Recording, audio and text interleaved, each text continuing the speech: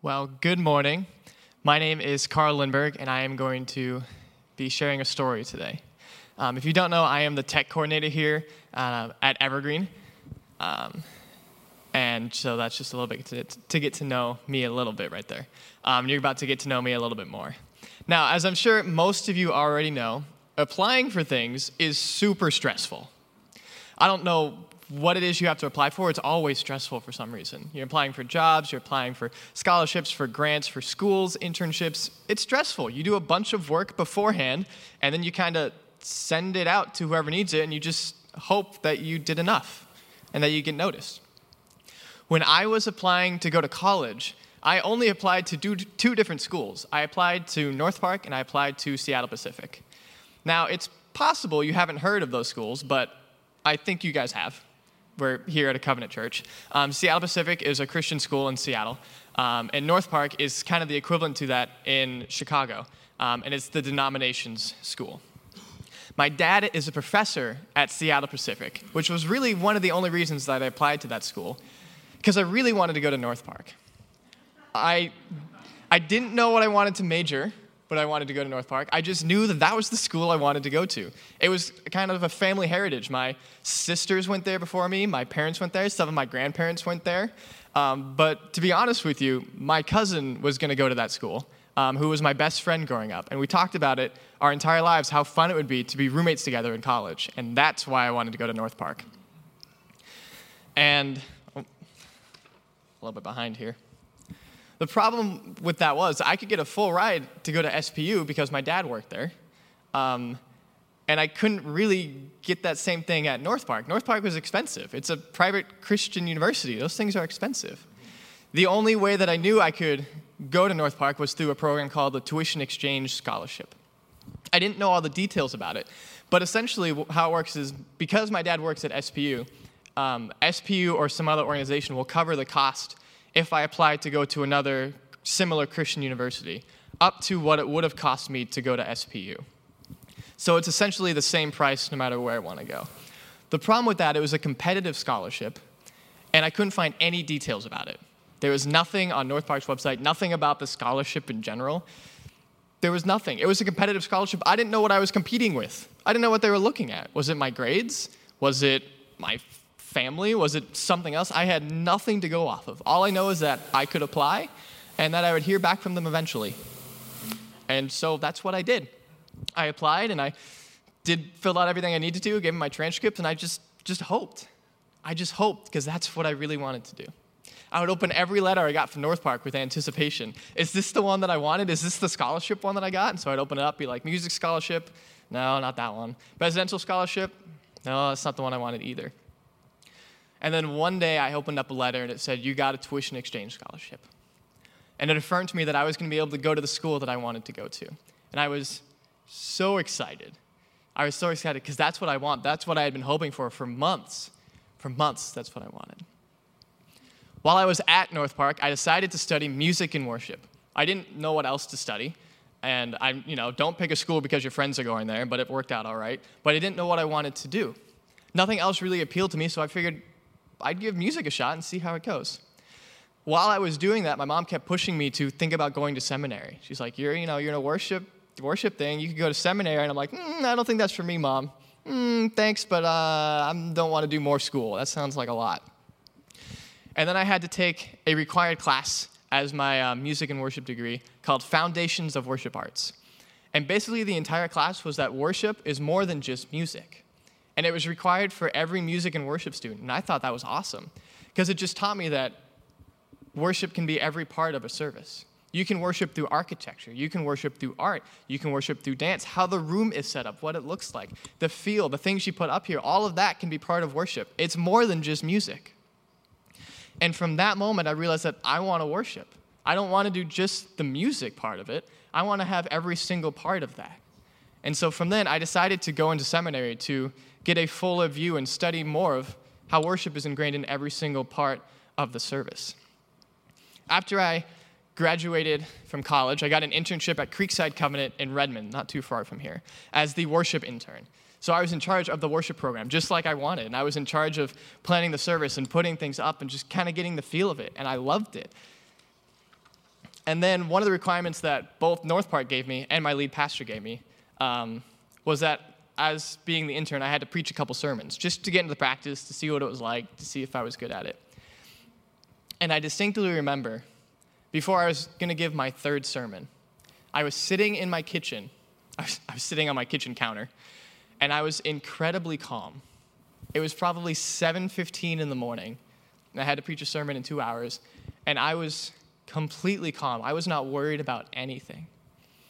And I thought, I need to remember this. Because most of the time, Sunday mornings were stressful.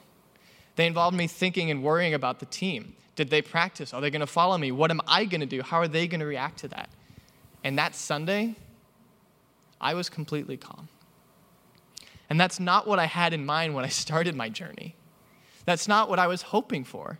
That's not what I was looking out for, what I was thinking I was going to do with my life. I thought I was going to do worship specifically through music and then figure out all these other elements in it. And in that, I realized that I really love preaching. What can I do with that? Where is God leading me with that?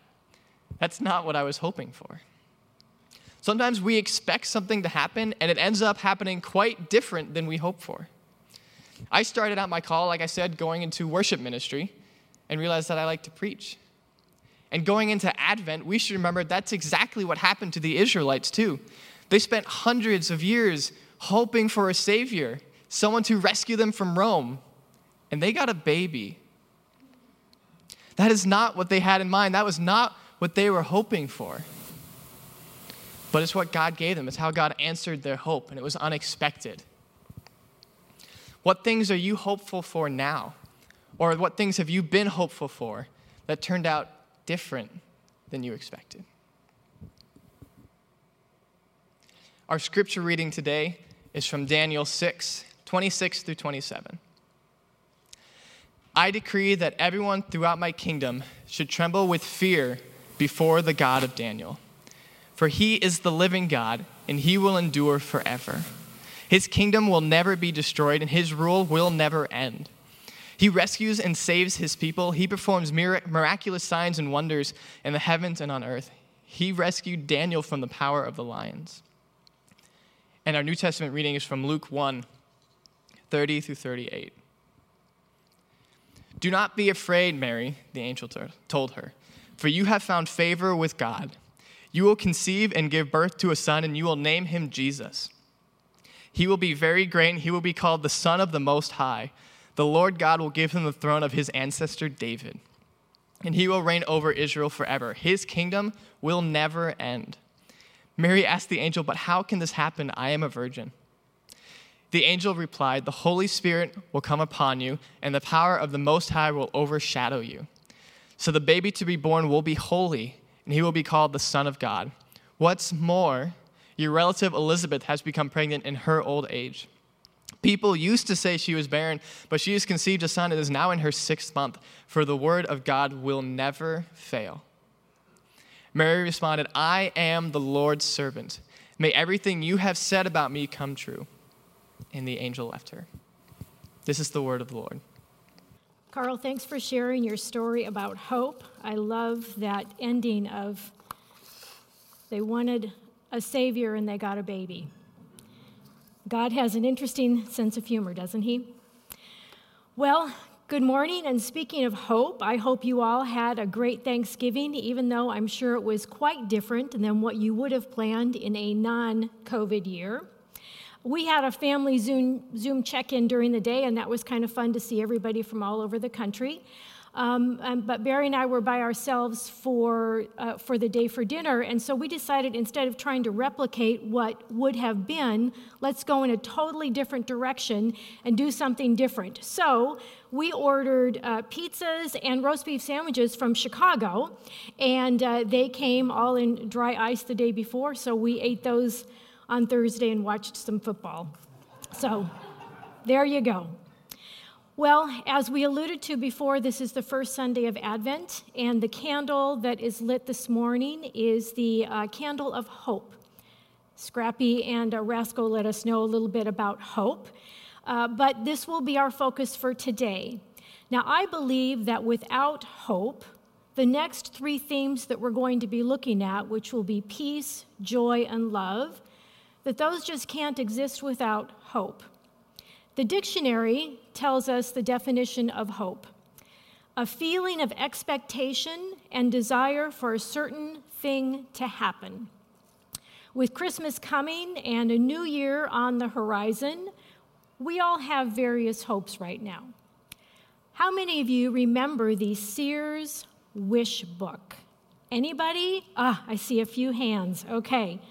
Well, it was a big, thick catalog that would come out probably in November every year. And I remember as a little girl poring over that and circling everything I was hoping to get for Christmas. Well, this is a Lakeshore catalog that I received in the mail.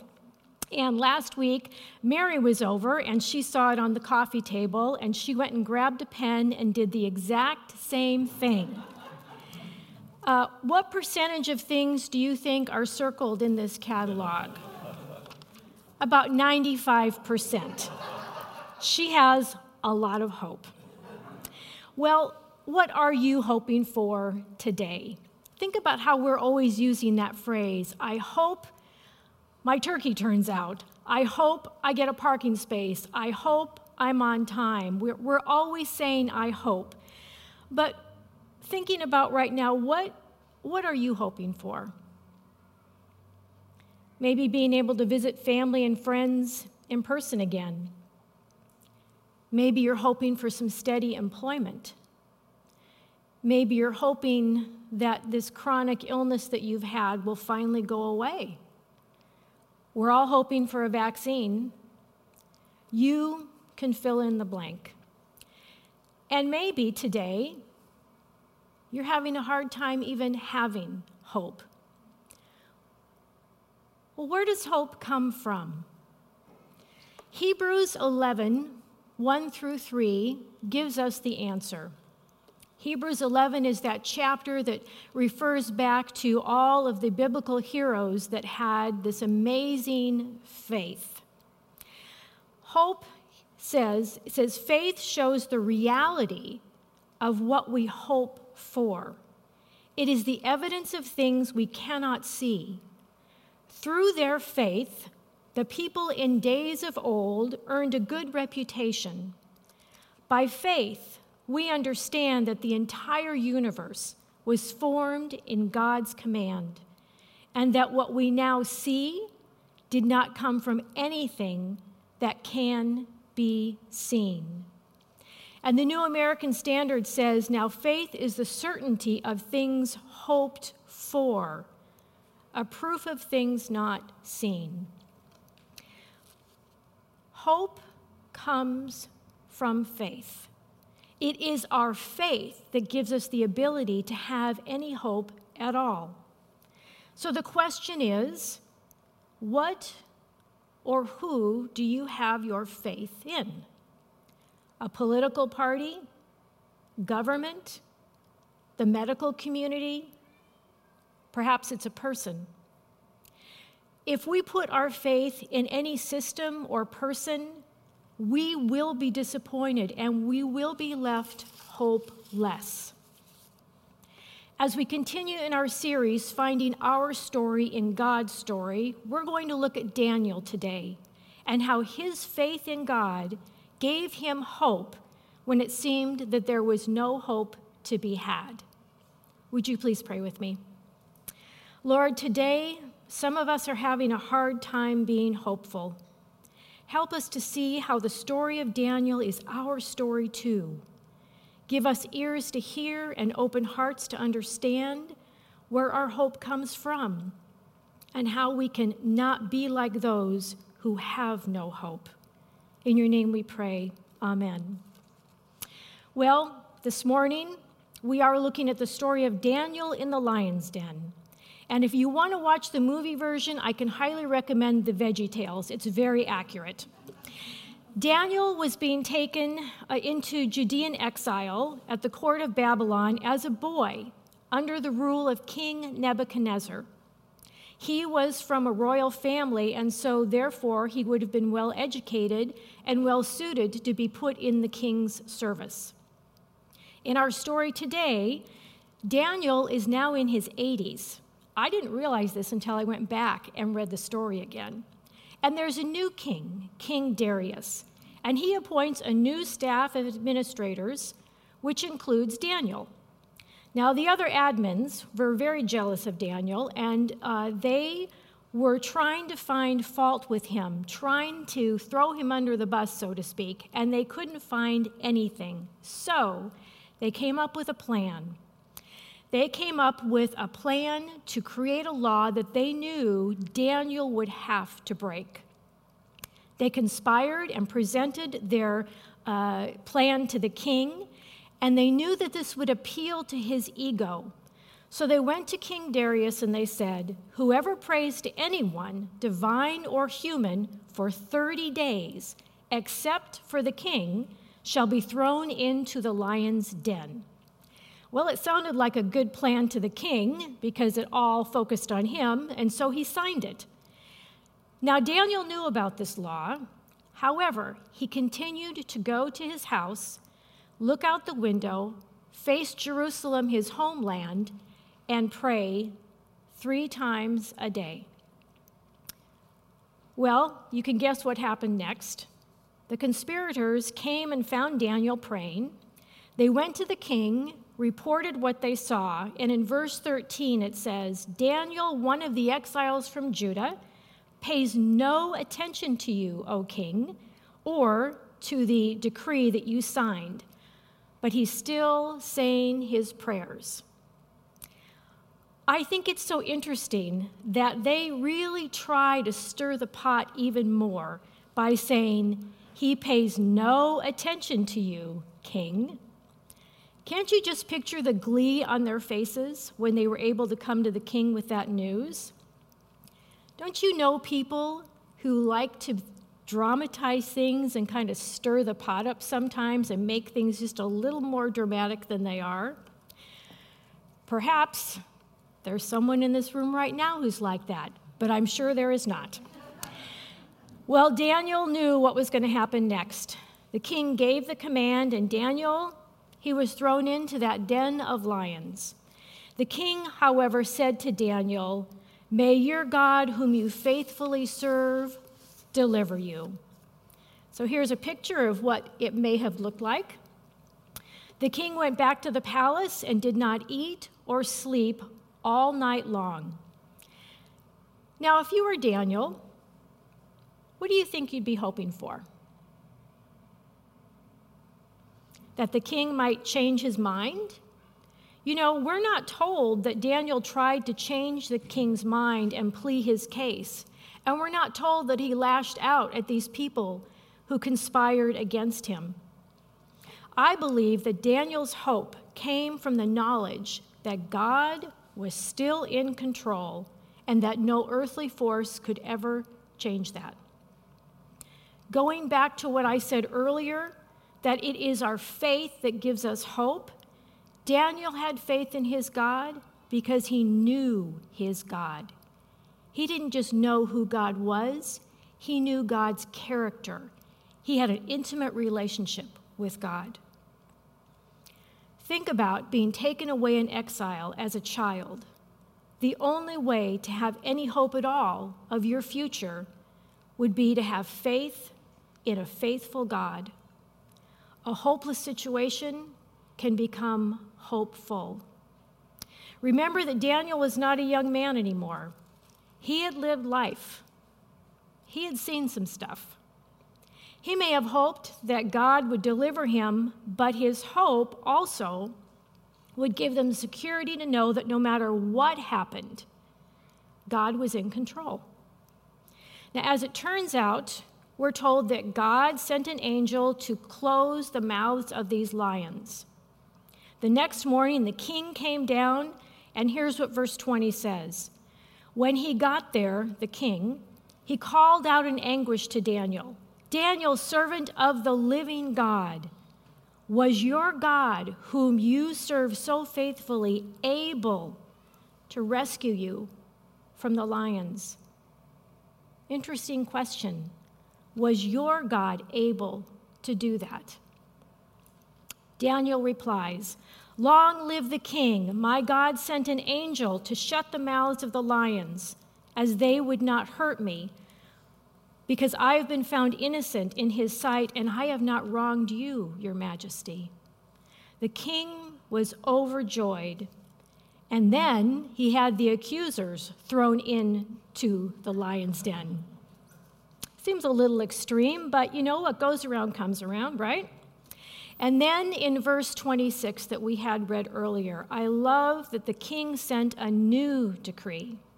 "I decree that everyone throughout my kingdom should tremble with fear before the God of Daniel.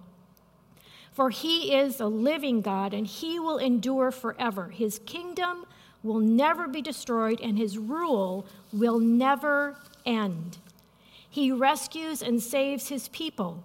He performs miraculous signs and wonders in the heaven and on earth. He rescued Daniel from the power of the lions." Let those words sink in right now. Do you believe these words?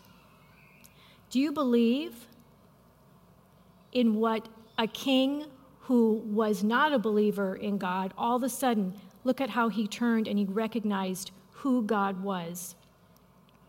Is your faith in this God?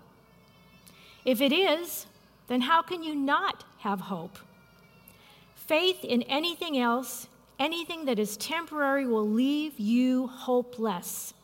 Faith is the very foundation for hope. Daniel is our Old Testament example of faith and hope, but now I want to shift to Mary, our New Testament example. We had verses read in Luke chapter 1. Mary, a young betrothed girl, had a visit from an angel. "Don't be afraid, Mary," the angel told her, "for you have found favor with God. You will conceive and give birth to a son, and you will name him Jesus. He will be very great and will be called the Son of the Most High. The Lord God will give him the throne of his ancestor David, and he will reign over Israel forever. His kingdom will never end." Same thing that we heard King Darius say. And Mary asked the angel, "But how can this happen? I am a virgin." And the angel replied, "The Holy Spirit will come upon you, and the power of the Most High will overshadow you. So the baby born to you will be holy, and he will be called the Son of God. What's more, your relative Elizabeth has become pregnant in her old age. People used to say she was barren, but she has conceived a son and is now in her 6th month. For the word of the Lord will never fail." And Mary responded, "I am the Lord's servant. May everything you have said about me come true." And the angel left her. What do you think Mary hoped for after she heard this news? How would she explain to her fiancé Joseph and her family how this came about? Maybe she hoped she wouldn't get pregnant until closer to the wedding date so that nobody would ever know. How could she have hope to endure what was going to be coming in her life? Mary, like Daniel, knew God intimately. She knew that whatever God had planned for her would be plans for good and not evil. She too had an eternal perspective.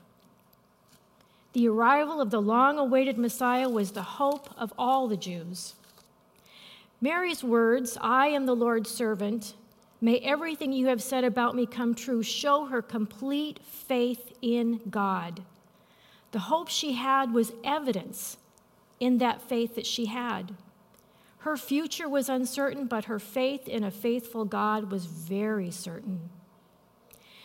Now, if you're having trouble today being hopeful, examine where your faith is coming from.